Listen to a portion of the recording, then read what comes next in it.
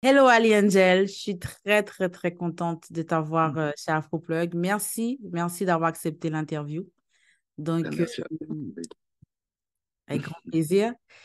Voilà donc pour notre audience en tout cas en premier, pourrais-tu te présenter et pour que les gens sachent vraiment quel légendaire musicien en tout cas pour moi que tu es. Donc s'il te plaît. Bah, écoute, Ali Angel, musicien, réalisateur, dans le milieu antillais depuis maintenant 30 ans. 30 ans, donc je suis tout jeune, mais ça fait quand même 30 ans que je suis là. J'ai commencé avec un groupe qui s'appelait Théorème, pour celles et ceux qui ont un certain âge et qui ont connu les Antilles des années 90, ben, ils sauront sûrement ce que c'est Théorème, 20 ans, Latin Girl et tout ça. C'était mes premiers pas dans la musique. Et, euh, et depuis, donc, je suis devenu professionnel parce qu'à l'époque, on était très, très jeunes, donc encore étudiant. Moi, j'ai décidé de rester musicien, de me perfectionner dans la réalisation, l'ingé son, voilà. Et aussi dans l'audiovisuel, hein, j'ai fait aussi un petit peu de tout. Donc, je suis réalisateur, producteur pour beaucoup, beaucoup d'artistes dans le milieu. J'ai beaucoup voyagé dans le monde parce que j'ai aussi développé ma carrière solo et ça m'a permis de faire un petit peu le tour du monde, de produire des chansons avec des artistes haïtiens aux États-Unis, au Cap-Vert, en Angola, au Mozambique, un petit peu partout. Beaucoup de voyages, beaucoup de collaborations. Effectivement, ça enrichit beaucoup mon univers musical et ce qui fait que ça m'a donné envie de continuer, en fait. Aujourd'hui, je continue, mais de manière un peu différente. C'est-à-dire que je suis revenu aux sources avec un groupe qui s'appelle J-Con, un groupe de live, full band. On vient de sortir un album et là, on est en train de le défendre avec des concerts. On revient de tourner aux Super. Antilles. Là, ça a bien passé. Voilà. Et merci beaucoup. Tu as une longue carrière vraiment inspirante. Euh, Quel moment qui t'a le plus marqué? Si je sais qu'il y a beaucoup de moments, mais si tu devais citer un seul moment maintenant qui t'a le plus marqué dans ta carrière. Alors, évidemment, en fait, j'en ai tellement, c'est compliqué parce que chacun a une émotion particulière. Je pourrais dire, ce jour, j'avais un festival au Cap-Vert. Mhm. C'était à São Vicente, Baía das Gatas. C'était le festival Baía das Gatas à São Vicente. Et c'est je pense, le plus gros festival du Cap-Vert, Super. devant 60 000 personnes et tout. Et donc déjà, je suis ravi d'être là parce que je suis là en mon nom, hein. C'est Ali Angel au festival, donc c'est vrai que ça fait bizarre parce que je n'ai pas tellement développé de carrière véritablement solo avec des concerts, des lives en mon nom. J'aime beaucoup participer avec d'autres. Enfin, j'aime beaucoup faire ce genre de choses, plus dans des collaborations que dans du solo. Et j'arrive là-bas, et pendant la balance, je me rappelle, parce qu'en fait, c'est comme c'est un festival qui fait sur une grande plage. Les gens ils sont là toute la nuit, et donc dans la journée, ils dorment carrément sur la plage, sur les côtés. Il y a des tentes, ils dorment là, ou même le sol. Et nous, on commence la balance. Et quand on commence à envoyer le son, des gens qui sortent, qui viennent et qui accourent pour voir la balance, Incroyable. et je vois un mec qui commence à crier, il a un panneau avec écrit mon nom, mais mon vrai nom, hein, pas mon nom, Ali Angel. Waouh. Ah ouais. Et le mec, il me connaissait bien, il venait de la Guadeloupe. C'est un mec de Guadeloupe qui était venu, je ne sais pas comment il faisait pour vivre au Cap-Vert, il était Bien, ouais. venu. Et ce festival m'avait vraiment marqué parce que déjà, j'avais fait la clôture du festival d'Ashgatas. L'année d'avant, c'est Kassav qui l'avait fait. Ah ouais. Cette année-là, c'était moi. Et donc, j'avais amené évidemment mes amis avec moi parce que évidemment, j'aime les collaborations. Euh, et on avait joué après Steel Pulse. Enfin, tu vois, Steel Pulse, c'était mon groupe de reggae quand j'étais jeune, quoi. Et je me retrouvais à Et jouer moi, à. hein, j'aime toujours. Hein, Ah ouais, moi, Ah Steel ouais. Pulse, c'est quelque chose, quoi. Et de me retrouver à jouer après Steel Pulse, c'était incroyable. Et évidemment, le concert, on a fait du boucan, quoi, vraiment. Ça a été extraordinaire. Je pense que l'un de mes plus beaux moments, c'était ça. Mais j'en ai Super. connu d'autres, hein, en Angola, aux États-Unis aussi. Cet été en Guadeloupe, c'était pas Écoute, mal aussi, hein, c'est vrai? ah ouais, à la Ah, j'ai Casa, raté avec, ça. Ah avec oui? Gicante, c'est quelque chose, ouais, ouais, vraiment. Ah, la casa est toujours là? Je pensais qu'ils étaient. Non, ça s'appelle la Casart maintenant. Ah, ok, c'est La pas. Ok, Case ça va. Art. Ok. La Case Art, voilà, avec un C, c'est plus la Casa, c'est la Case Art. D'accord. Super. Ben, justement, c'est pour ça que je t'ai interviewé parce que euh, le zouk est mondial, en fait. Même si, bien sûr, on reste toujours à nos racines. Voilà, ça tourne Paris, les Antilles, Paris, Réunion. Voilà. Et à part Kassav, et il y a toi, il y a Jean-Michel, il y a Keisha, il y en a d'autres sûrement que j'ai oubliés qui ont vraiment fait ce côté toujours international, que même si vous allez aux États-Unis, tu dis allez Angel, waouh, allez Angel. Est-ce que c'était vraiment votre but ou c'est venu naturellement, donc, à un impact mondial? Euh, Quand tu étais en studio, est-ce que tu pensais à ça ou c'était juste avec des amis, tu enregistrais et puis ça force que les gens le bouche à oreille et voilà, ton nom a résonné partout dans le monde comme ça. Comment ça s'est passé? Tu sais, de mon côté, il n'y avait pas beaucoup de réflexion. Mhm, Je me retrouvais dans ça de manière assez impromptue. Je n'étais pas parti du tout pour être musicien. Et on regardait les stars de loin. Enfin, quand je dis on, c'est moi et mes copains. Tu sais, on était mhm. des- des- juste des étudiants en maths, en machin. On n'est Ah absolument ouais. pas dans. Et Mhm, quand on regardait Kassav, donc déjà Kassav, c'était inaccessible. mhm.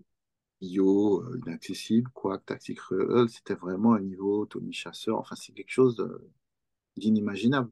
Maintenant, c'est vrai que dans le Zouk, pour moi, il y a toujours eu plusieurs dimensions, plusieurs divisions, comme, un petit peu comme au football. Il y a la Comme première genre. division, Mhm. il y a la Ligue des Champions, tout ça, évidemment, Kassav, tout ça, c'est Ligue des Champions. Et puis il y a aussi les petites divisions, le petit Zouk qui sort pas de la rocade, hein, qui reste dans l'île, qui reste dans le village, on joue dans le quartier, quoi. Il y a plusieurs divisions comme ça. Et forcément, moi, quand je repense à ça, je pensais pas faire tout ça, vraiment. Je m'étais embarqué dans ça, je savais pas comment j'allais finir, sous les ponts ou pas, enfin, j'en savais rien, parce que je n'avais aucune formation, je n'avais pas de plan de carrière établi, je savais pas du tout ce que j'allais faire, vraiment. Et j'étais embarqué dedans, je voulais pas dire ça à maman, enfin bon, c'était un bordel. Et, euh, et bon, après, vu que je suis un peu geek et que je suis un peu perfectionniste, j'ai développé ma couleur, j'ai rencontré les gens, j'ai suivi des conseils, évidemment. Euh, et petit à petit, j'ai fait mon trou. Ça se fait pas tout de suite, hein, tu sais.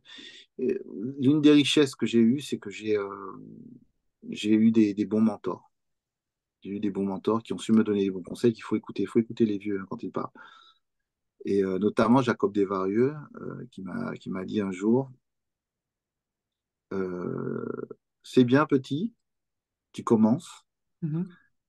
mais ta carrière va commencer quand tu auras 10 ans de carrière. Mhm.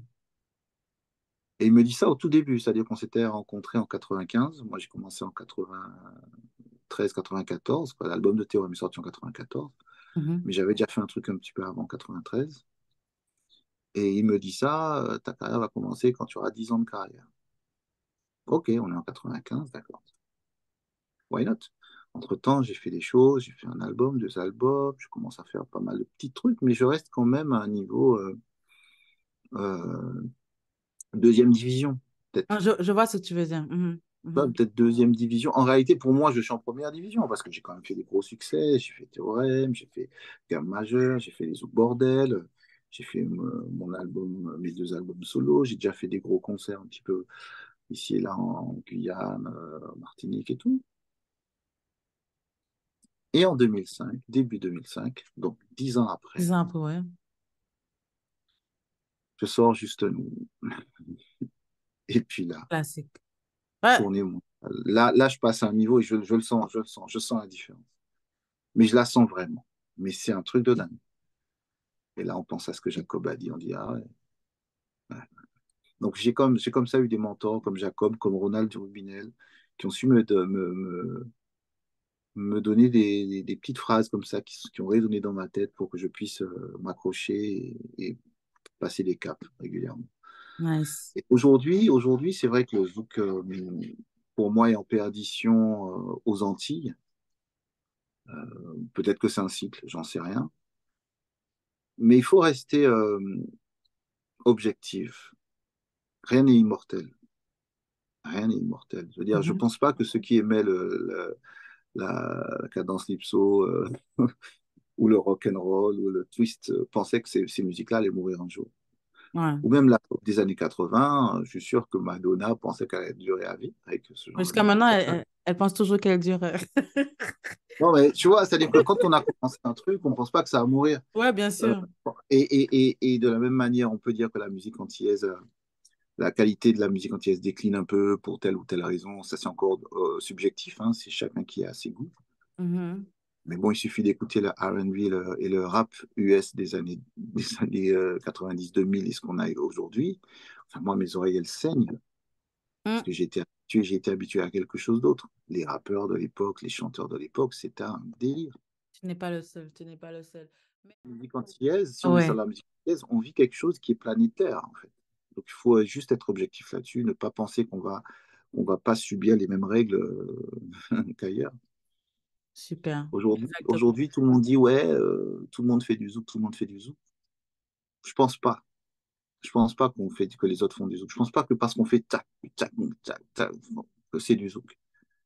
Pour moi, quand on fait du zouk, c'est un état d'esprit, c'est qu'on sait pourquoi on le fait, on sait la culture, on sait d'où ça vient.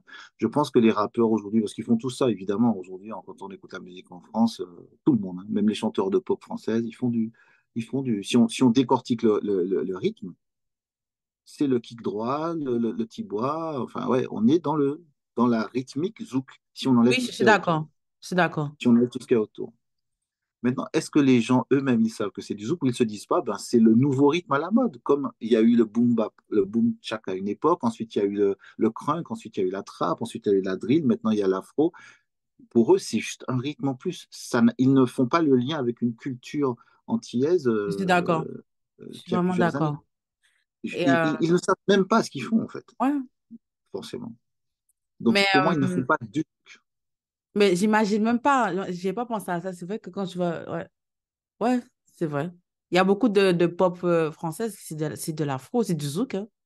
Ah oui, bien sûr, mais Enfin, carrément. le rythme, hein, pas l'histoire, le Oui, rythme, ouais. Je suis le d'accord rythme, avec ouais. toi. Ouais. J'ai une question comme notre site est vraiment ciblé sur les producteurs de musique de la diaspora. Quel logiciel que tu utilises? Avec quoi tu as commencé? Alors, oula. Bon, alors, à quoi j'ai commencé? J'ai commencé avec les séquenceurs, les MC50 Roland, des petits trucs. OK. C'était même pas encore sur ordinateur. Ensuite, quand je suis passé sur ordinateur sur Atari, j'étais sur euh, ouais, Cubase. OK. Cubase sur Atari. Ensuite, Cubase sur PC. Ensuite, je suis passé sur Mac et là, je suis passé directement à Logic. Logic. Un peu de Pro Tools parce que j'étais ingénieur du son. Logique. Moi, j'adore Pro Tools. Logique. Mais sinon, dans mon logiciel à vie, c'est logique. Il y en a beaucoup qui sont sortis, certains qui disent qui sont mieux que logique, mais je suis très bien sur mon logique. Moi. Voilà. Ouais, mais en tout cas, C'est- toutes les légendes, hein, comme Timbaland, Pharrell aussi, c'est logique. Donc, c'est normal que tu sois sur Logique aussi, hein.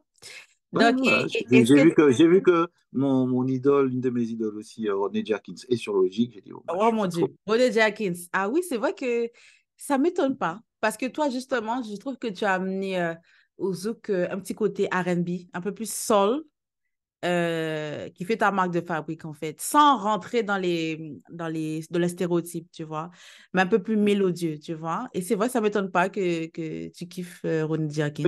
J'ai amené une sorte de mélange de mes influences, parce que j'ai grandi en Martinique. Mais Mhm. c'est vrai que l'un des mecs que j'admirais et avec qui j'ai travaillé un petit peu en Guadeloupe quand j'ai fait mes armes, c'était Jean-Michel Rotin, qui lui est le pop du Zouk R&B, on va dire.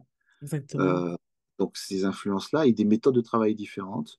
Quand je suis rentré à Paris aussi, j'ai commencé à écouter des imports de R&B et tout ça. Donc forcément, dans mon Zouk, j'amenais du sampling. Mais du sampling Mhm. autrement que du sampling un kick. C'est vraiment faire du sampling comme on fait du rap et du hip-hop. Donc j'amenais ça. Incroyable.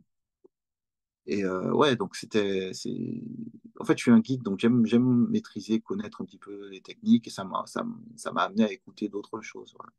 Mais je Nice. voulais pas non plus laisser mon côté caribéen. Donc je suis pas parti à faire carrément du R&B et faire pur R&B dans le zouk. Je voulais essayer de trouver un juste milieu. Ben, comme Jean-Michel, en fait, j'ai trouvé le bon combo. C'est exactement Voilà. ça. Donc, Et tu as un plugin préféré, tu as un truc que tu sais que voilà, dès que tu ouvres ton ordinateur, c'est ce plugin-là que tu kiffes, tu vois. Alors ça, je vais te dire, j'en découvre tout le temps. Ouais. J'aime découvrir. Je Ok. ne vais pas te mentir, ça dépend des styles de musique que je fais. Par exemple, quand je travaille pour du J-Con, je ne vais pas utiliser les mêmes plugins que quand je fais de hip-hop, de l'afro. Maintenant, forcément, mon plugin de base, c'est le numéro un dans mon setup, dans ma template, c'est batterie 4, Mhm, parce que c'est dedans que je fais mes kits, que je travaille mes kits. J'utilise énormément Contact, mhm. quel que soit le type de musique, c'est un plugin sur lequel je peux retrouver un tas de textures que je peux incorporer ici et là.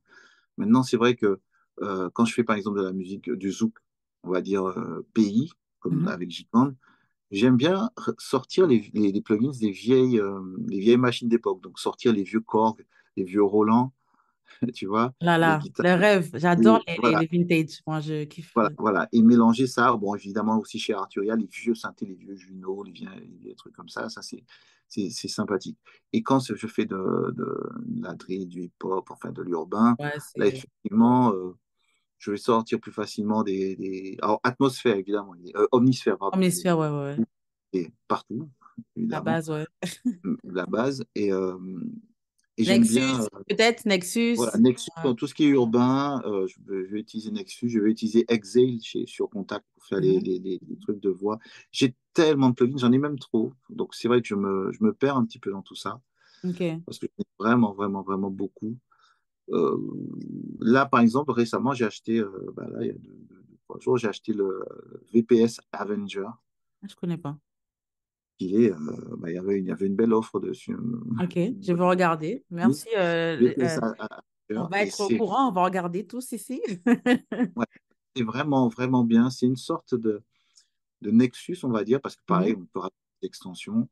Ils sont moins chers que Nexus, mais je trouve qu'il y a un grain, il y a un son dans ce synthé qui est vraiment.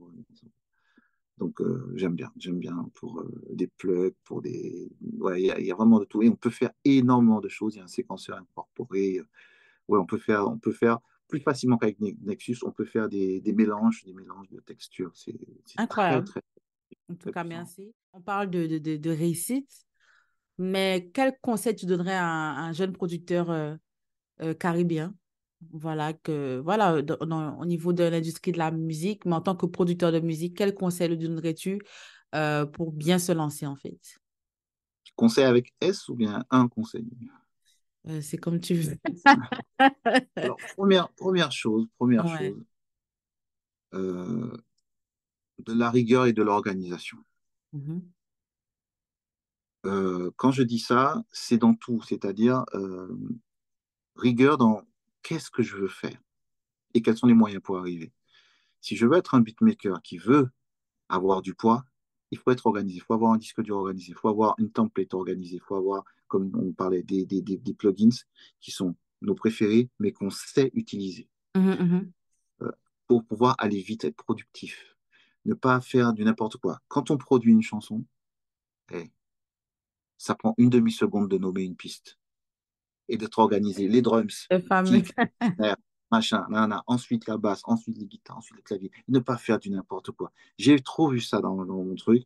Quand on livre une prod à quelqu'un, il ne faut pas se retrouver avec audio 1, audio 2, audio X, 3, X, audio X, 4. X, Z, Z, Voilà, A. c'est insupportable. Moi, quand je suis ingé son, je reçois ça, Mhm, c'est super chiant. Et par contre, mhm. quand les autres ingé son reçoivent mes prods, ils disent waouh, Ah, voilà ils un sont mec qui est contents. pro. Ils sont Parce que heureux. tout est numéroté. En fait, en plus, c'est-à-dire que quand on importe une piste, elles sont numérotées un kick, 2 snare, 3 tu vois. Ça veut dire que quand il importe, tout est déjà rangé. Mhm. Donc, cette rigueur-là, cette, euh, cet objectif-là, pour moi, il est très important parce que il permet de un, d'être pris au sérieux, de deux, de soi-même se prendre au sérieux, se dire je fais les choses correctement. Mhm. Euh, et je suis organisé. Ma chambre peut être un bordel, mais mon ordinateur, Mhm. le disque dur pour les projets, disque dur pour les banques de sons, les machins, il faut Les être. Enfin, stems, pour les moi, c'est stems bien rangés. Tout voilà, ça, pour voilà. moi, c'est vraiment, vraiment important parce que, Mhm. on- on- comme je dis, hein, si moi, ma session, je pars et je dois dire à quelqu'un, et récupère là, il travaille dessus parce que je suis pas dispo, faut pas qu'il soit perdu dans la session. Donc ça, c'est très important. Ensuite, commencer par copier quelqu'un. Ne pas avoir peur de dire, bon, j'aime Timbaland, je vais faire du Timbaland pendant un an. J'exagère, peut-être pas un an. Parce qu'en cherchant à comprendre comment un gars a fait, on va apprendre autrement que par de la simple théorie. Mhm. Ah ouais, c'est comme ça qu'il a fait, c'est comme ça qu'il a... Et moi, c'est ce que j'ai fait, en fait. Mais j'écoutais Timbaland, j'écoutais Autain, j'écoutais j'écoutais euh, Rodney Jerkins, Il y a Teddy aussi, Riley, c'est ce que tu aimais, je pense, hein, Scott Storch. Scott euh, Storch. Alors lui, non, enfin, c'est je vrai? connais, mais non, moi j'étais plus Jermaine Dupri, Teddy OK. Riley, voilà, Scott Storch, je connais Etienne. après. OK. Mais évidemment, je connais Scott Storch. Mais en fait, en faisant ça, et je ne dis Mhm. pas qu'il faut faire ça pour sortir les chansons en question, hein, c'est Mhm. juste comprendre. Alors, évidemment, dans le zouk, moi je l'ai fait et dans le zouk et dans la musique R&B. Mhm. Le fait de faire ça, c'est de comprendre comment sont faites les choses, comment elles sont simples par ici, mais compliquées par là. D'accord. En fait, c'est comme de la musculation. On muscle chaque muscle. D'abord les jambes, ensuite les abdos, les bras, la cardio. Chaque partie de son savoir sur la musique doit être musclée, quoi. OK. Et ne pas avoir peur de le faire, de reproduire des choses. Moi, en fait, quand Mhm. j'ai commencé par être un musicien qui faisait je faisais les reprises, les instrumentaux pour le concours de chant JM Harmonie. Mhm. Donc je faisais ça et je faisais les reprises à la virgule près. Là, récemment, on a entendu ce que j'ai fait avec Jairo sur l'album Rétro Futur, où j'ai fait toutes les reprises. Exactement, oui, oui. Bon, elles sont assez fidèles. C'est parce que je maîtrise ça. Mhm. Je l'ai fait avant, je le maîtrise.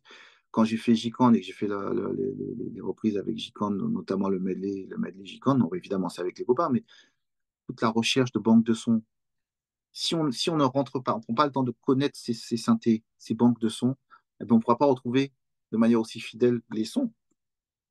Moi, comme je connais les synthés, ben, Mhm. quand j'entendais tel morceau de quoi, je dis, ah, ça, il a pris ça dans tel synthé, là, il a pris ça dans tel, là, ça, il a pris ça dans ça, ça, il a pris ça dans ça. Mais dis, Donc, si j'ai une question, excuse-moi.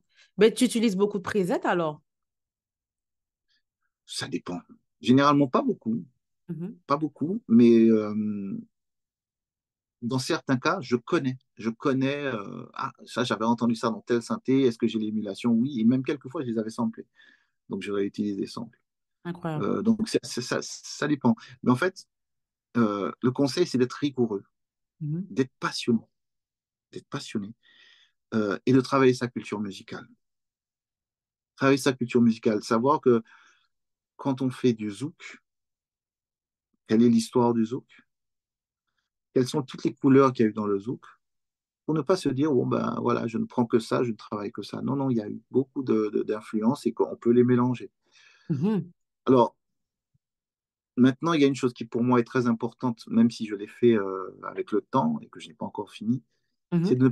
de ne quand même pas délaisser la théorie musicale. Je dis ça parce que beaucoup de musiciens sont autodidactes et ils font des super instrus. L'exemple le plus violent pour moi, c'est Jean-Michel Rotin, qui ne Mhm. sait pas où est un do sur un clavier. Et pourtant, quand on écoute ce qu'il fait, c'est monstrueux. Mhm. Mais lui, on va dire que c'est vraiment un extraterrestre. Ouais, c'est pas tout le monde, oui. Et moi, j'ai beaucoup travaillé avec lui. Quelquefois, il était à la maison, j'étais obligé de partir. Parce que c'était inaudible, c'était du bruit qu'il faisait. Il était sur le clavier, il ne sait pas jouer, il faisait qu'est-ce qu'il fait? Oh putain, je peux plus, je me barre. Ouais, On Jean-Michel, t'aime, j'ai un truc à faire. Jean-Michel. On t'aime, Jean-Michel. Ouais, Shout Jean-Michel, out. je reviens, j'ai un truc à faire là. Parce que mes oreilles saignent, quoi. Je pars, quand je reviens, le mec il fait play, et là je suis couché par terre. Et le mec, il savait où il allait, c'est simplement qu'il ne Légende. plus arriver, mais par contre, le résultat est phénoménal. D'ailleurs, on ne peut rien dire sur la discographie de Jean-Michel, parce que Ouais. elle parle pour lui.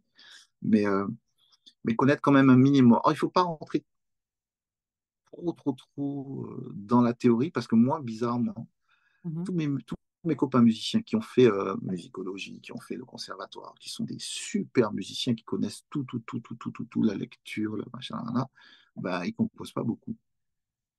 Parce que ça, j'ai l'impression que ça limite un peu. Ça limite un peu la créativité. Oui, je suis D'être d'accord trop, avec théo- toi. Je suis d'être trop entièrement d'accord théorique. avec toi. Ouais. Même moi qui ai fait la Donc, théorie en Guadeloupe, je pense que c'est la musique, quoi. Je pense que c'est Voilà. important de... Mhm. Je t'écoute. Et moi, je me rappelle, par exemple, Mhm. quand j'étais au lycée, donc pourquoi je me suis retrouvé dans la musique aussi? Bon, j'aimais déjà ça, mais je me suis retrouvé au lycée avec des copains qui étaient tous musiciens. Mais Mhm. conservatoire, on était en musicologie, voilà. Bon. Et donc, moi, je commence à regarder un petit peu, et puis je commence à pianoter, mais vraiment mal, hein. À côté d'eux, les mecs, ils ont 15 ans, ils jouent du Mario Canonge, hein. Bon, voilà.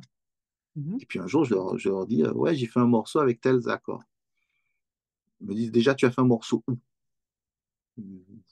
Et bon, ce qu'ils ne savent pas, c'est que moi, j'avais déjà contaminé mon voisin, euh, qui, lui, avait acheté un séquenceur et un synthé. Donc, je faisais ça avec lui. C'est le fameux Laurent Midas, avec qui j'ai fait Théorème, hein. Parce que Ah Théorème, ouais, c'est le groupe de mon quartier. que Donc, tu as Laurent commencé. Midas, c'est mon meilleur ami voisin. Ils disent, ouais, mais t'as fait ça où? Je dis, ouais, bah, avec mon voisin, il a un séquenceur. Ah bon, d'accord. Faut se dire, on a 15 ans, hein, donc Ah 15-16 ans. ouais, Donc, vous étiez tout, tout, tout jeune. Ah ouais, ouais. donc ça veut dire que comment ça, nous, on fait déjà, on programme déjà. Et puis, on est dans les années 90, donc on est vraiment, c'est pas comme maintenant, hein.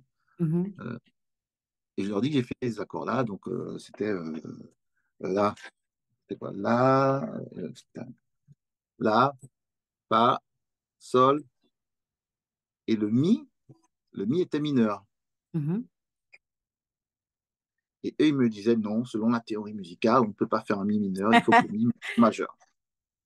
J'ai dit, mais ah, bah, je sais pas, parce qu'en fait, quand je parle de ce morceau-là, en fait, théoriquement, je n'utilise que les notes blanches, c'est-à-dire c'est la gamme de do majeur ou de la mineure. Donc, effectivement, il n'y a pas de notes noires, comme on dit. Sauf que eux, ils disent que théoriquement, on doit effectivement passer sur un mi majeur, et donc le mi majeur, c'est avec le sol dièse. Ouais. Moi, je dis, mais moi, je ne sais pas jouer avec les notes noires. Donc, j'ai fait avec le sol normal, c'est-à-dire donc un mi mineur. Je dis, c'est pas possible, c'est pas possible, c'est pas possible. Je fais, ah La d'accord. théorie dit que... Sauf que le lendemain, j'arrive avec la chanson. Mhm. Et j'avoue, c'était une chanson qu'on n'a jamais sortie avec Théorème, qui était fabuleuse. Peut-être la plus belle chanson de Théorème qui n'est jamais sortie, et je l'ai là. Et, et je leur fais écouter. Et là, les mecs, ils disent, waouh, mais c'est pas toi qui as fait ça. Si, si. Mais non, c'est pas possible. Je dis, si. Parce que j'étais déjà très, très avancé en termes de production. J'étais pas, Incroyable. j'ai fait Latin Girl juste après, hein, T'avais pour quel te âge? dire. 15 ans? Non, un peu plus, comme 16 ans, par là. 16 ans? Ouais, Ouais. 17 ans. Et les mecs, ils écoutent ça, ils disent, ah putain, mais ça tue, c'est magnifique, machin. Je dis, ben ouais, ben il est là, ton mi mineur. Et les mecs, ils tombent par terre, ils disent quoi? Je dis, ben ouais, faut arrêter de se mettre des barrières, en fait, pas s'en mettre. Et depuis, j'ai entendu plein d'autres morceaux qui sont sortis avec cette grille-là et le fameux mi mineur, quoi. Parce que la théorie a quelque chose de bien, c'est-à-dire qu'elle permet d'aller plus loin harmoniquement, techniquement, de faire des choses plus poussées. Encore faut-il composer avec tout ce savoir. Ça me fait plaisir que tu dises ça parce que moi, j'ai fait le Centre des Arts en Guadeloupe. Mhm. Et voilà, tout le temps, on me disait que oui, tu joues n'importe quoi, tu fais du jazz, on comprend rien. Et voilà, je me suis rendu compte que je trouve que la théorie même peut complexer un artiste qui a du talent parce qu'il ne sait pas, il pense que s'il n'a pas appris ou il n'a pas fait les beaux-arts, alors que comme tu dis, hein, c'est la vibe, c'est la vibe. N'importe qui, ça n'est jamais arrivé, je pense que ça arrive à tout le monde, même aux auditeurs d'Afroplug, que tu vas quelque part, tu écoutes sur la plage quelqu'un ou même à la rue, voilà, tu te demandes pas ah, s'il joue bien ou pas, c'est juste si ça Ben, résonne. moi en plus, tous ces mecs-là Mhm. finissent fatalement par tomber dans le jazz et dans la musique hyper cérébrale, ce qui n'est Voilà. pas mauvais, mais on n'est pas dans la même voie, quoi. Moi, je reste roots, je reste club, je reste zouk, je reste, voilà, Ok. je reste, voilà. Je ne serai jamais jazzman, ça m'intéresse absolument pas, vraiment pas. C'est pas, je ne crache absolument pas sur le jazz, mais j'aime ça, hein. J'aime ça. Mais chacun son truc, hein. C'est-à-dire que j'aime le football, je vais pas aller jouer au foot, hein. Bon, voilà, hein. Voilà. J'aime la cuisine, mais je suis pas cuisinier. Voilà. Donc, j'adore la batterie, mais je suis pas Ok. batteur, je vais pas en faire, je vais pas commencer à en faire, si tu veux. Donc, il faut de tout pour faire un monde. Mais si on parle vraiment de conseils à donner à des jeunes qui veulent faire de la musique, quelle qu'elle soit, hein, parce que ce soit euh, effectivement le jazz ou le dancehall ou tout ça, machin, Mhm. ou le zouk, il faut de toute façon un plan dans la tête, Mhm. il faut de la rigueur. Et il faut aussi connaître ses droits. Savoir il y a des droits, il y a ce que c'est que la SACEM, ce qui est de céder des points d'édition, des points de prod, ce que ça représente en réalité, quels sont les organismes qui nous accompagnent, Spedidam, Adami, les intermittents du spectacle, les congés spectacles. Connaître tout ça parce que beaucoup de musiciens ont arrêté parce qu'ils ne connaissaient pas. Et moi, je t'avoue que même moi, j'ai laissé ça de côté pendant beaucoup trop longtemps. Et j'en serais pas là si je m'étais occupé mieux de ces histoires. Là, je serais sur mon yacht. Je Ouais. serais J'aurais même en pas le temps visio. pour l'interview, en fait. Ah, si, je l'aurais fait. J'aurais mis Allô, oui. un robot clone à ma place et je serais sous l'eau en train d'aller visiter le Titanic. Exactement. Non, faut pas dire ça. On parle souvent de joie et de réussite mais il y a aussi des fois des moments durs aussi. Donc, quel moment qui a été assez euh, tragique ou je sais pas comment dire ça, que qui s'est mal passé en tout cas dans ta carrière musicale par rapport au milieu de l'industrie, mais qui t'a quand même apporté une leçon, en fait. Ben, en fait, oui, ce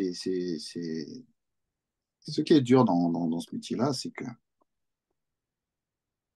on a beaucoup de désillusions, énormément de désillusions.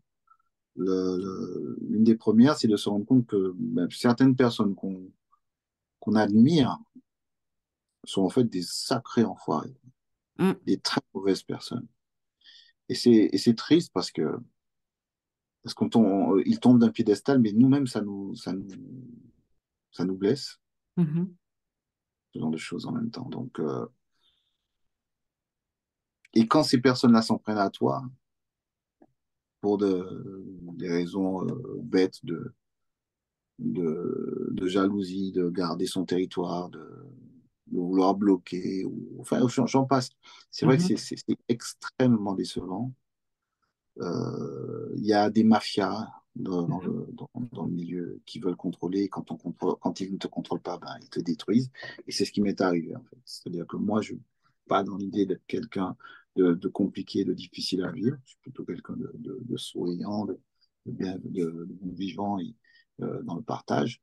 Par contre, je ne suis pas corruptible et on n'a pas à vouloir me contrôler. Et quand mhm. j'ai clairement exprimé ça, par exemple, ben, le monde s'est retourné contre moi. Je me suis retrouvé dans comme on dit en Guadeloupe, dans un cercle planétaire, Mhm. dans un boycott, dans beaucoup de coups de pute, quoi. Ça a été très, très, très difficile à vivre. J'en suis absolument pas sorti indemne. Je pense que ça a même freiné et stoppé entièrement ma carrière et ma joie de vivre. Euh, Parce que ça m'a touché vraiment, vraiment, vraiment, vraiment très, très, très profondément à l'intérieur. Ça m'a rendu malade et paralysé à vie. Donc, d'une partie de mon corps, quoi, qui est paralysée à vie, parce que évidemment le corps réagit mal à tous ces Mm. coups de pute. Tout ça pour rien, en fait, pour de la jalousie, pour c'est vraiment incroyable. C'est vraiment incroyable. En tout cas, moi, j'ai pas été éduqué comme ça, je suis pas dans ces valeurs-là. Et je me suis retrouvé face à ça. Quand on n'est pas armé, ben, c'est dur. Parce que moi, je suis pas venu sur Terre pour me battre avec les gens. Mais en tout Même cas, si ce je... que tu dois savoir, Ali Angel, c'est que certes, même moi, voilà, je suis, on va dire, une new school, mais je sais que ce milieu-là n'est pas facile. C'est pour ça que moi, je pense que la famille, c'est avant tout. Voilà, c'est important que les producteurs, même qui nous suivent, le sachent. Que l'important aussi, c'est comme tu dis, c'est le bien-être mental. Parce que si tu te concentres sur l'industrie de la musique, c'est chaud. Et tu restes une légende. Il y a beaucoup de gens qui aiment ta musique et qui aimera ta musique. Et je sais que ton but principal, c'est vraiment de partager ton talent. Donc, voilà. Donc, juste, je Ben, voulais vraiment le dire. moi, moi, je me suis retiré. Je me suis retiré de tout ça. Je me suis mis Mhm, dans la transmission aussi. Beaucoup mhm, dans la transmission, autant que possible. Je travaille avec beaucoup de jeunes aujourd'hui dans l'industrie, histoire de changer un petit peu de fréquentation. Parce que le côté simplement, le milieu tel qu'il est là est absolument pas possible. j'ai préféré me sortir de là et dire, allez, oubliez-moi, oubliez-moi, et allez tous vous faire foutre aussi. Vraiment, Pip. vraiment. Non, non, vraiment. Non, Ouais, non, tu non, peux mettre non. un bip Mais en fait, parce que, ça me fait en fait, ça me choque parce qu'en fait, même moi, je vois des choses comme ça. Et toi, tu as vu ça. Donc, je me rends compte que ça a toujours été comme ça, en fait. C'est un milieu, c'est chaud. C'est un milieu, c'est super chaud, en fait. Donc, alors ça s'est beaucoup calmé, évidemment, ouais. parce qu'il y a plus la mafia a disparu. Ouais, tout le monde Euh, peut. Ouais, ouais. voilà, Mhm. il n'y a plus de producteurs à l'ancienne, il n'y a plus de machin. Donc ça s'est assaini un petit peu. Mhm. D'où le résultat de la puissance du zouk aussi, parce qu'il y a aussi une contrepartie. C'est-à-dire que tant qu'il y avait une mafia, eh ben, elle imposait du zouk, elle produisait du zouk, elle mettait les choses en place. Mhm. Maintenant, on n'a que des artistes qui sont livrés à eux-mêmes, avec peu de moyens, avec peu de perspectives, peu de connaissances, peu de réseaux. Et donc, ça donne des coups d'épée dans l'eau. Mais Mais, c'est plus simple. mais oui, c'est plus simple. Mais par exemple, tu vois, sur Afroplug, l'un des top 3 qui se vend le plus, c'est les zouk et le compas. Et ça vient des loops. On a deux musiciens qui font un haïtien qui fait pour nous la nouvelle génération et un gars qui fait du zouk. Ben voilà, c'est-à-dire que cette musique-là, on a des clients du Japon, des États-Unis, de la France, bien sûr. Voilà. Et vive le zouk, hein? C'est quoi un hit? Oui, ça, c'est une très belle question. C'est quoi un hit? Est-ce que c'est quelque chose qui est lié à une époque, qui a une temporalité dans le hit? Est-ce que la personne qui reçoit la chanson, moi je te donne un exemple simple. Euh, Quand on n'est pas trop dans le métier, c'est-à-dire quand on est public, Mhm, un hit c'est une émotion, d'accord? C'est une chanson qu'on reçoit. On la mhm, reçoit parce que des gens qui sont dans le métier ont décidé que ça, ils vont pousser cette chanson-là. mhm. Si la chanson n'est pas poussée, le public ne va pas la recevoir. C'est clair. Maintenant, si les gens du métier décident qu'ils vont pousser telle chanson et que cette chanson-là est merdique, elle va devenir un hit.